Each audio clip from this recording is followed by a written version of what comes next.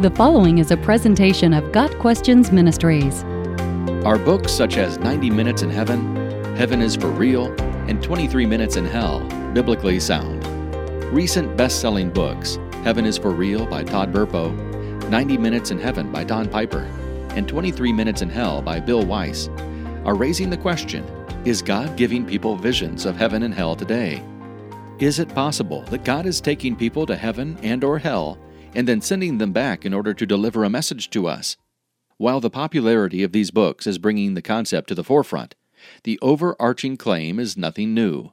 Books such as A Divine Revelation of Hell and A Divine Revelation of Heaven by Mary Baxter and We Saw Heaven by Robert Liardon have been available for years. The key question is, are such claims biblically solid? First, it is important to note that, of course, God could give a person a vision of heaven or hell. God gave the Apostle Paul just such a vision in 2 Corinthians 12, verses 1 through 6. Isaiah had an amazing experience, as recorded in Isaiah chapter 6.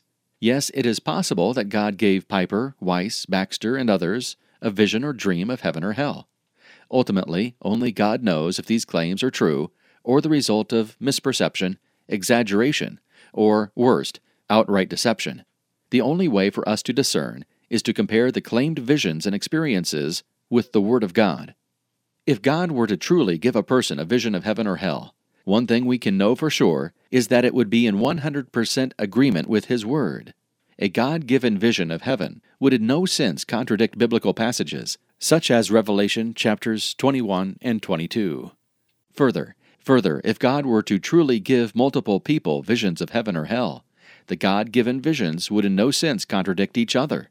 Yes, the visions could be different and could focus on different details, but they would not contradict one another.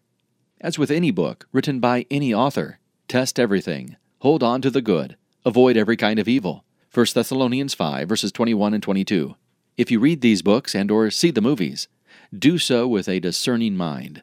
Always compare what the author says and claims with Scripture.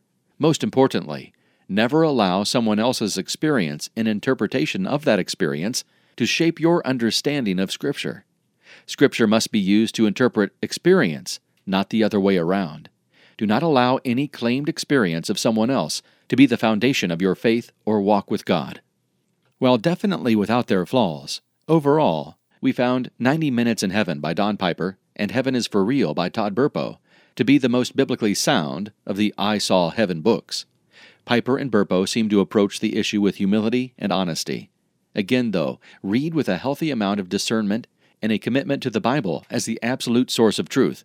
While we do not doubt the honesty of the authors in sharing what they saw and experienced, there is no way to verify the claims or prove that they were from God and not simply very vivid dreams. When the Apostle Paul was caught up to paradise, he heard inexpressible things that man is not permitted to tell.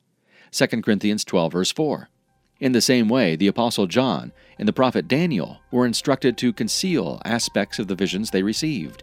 It would be very strange for God to have Paul, Daniel, and John withhold aspects of what He had revealed to them only 2,000 plus years later, give even greater visions, along with permission for full disclosure to people today. It is our contention that these books claiming visions of and trips to heaven and hell should be viewed skeptically and, most importantly, biblically. Got Questions Ministries seeks to glorify the Lord Jesus Christ by providing biblical answers to today's questions. Online at gotquestions.org.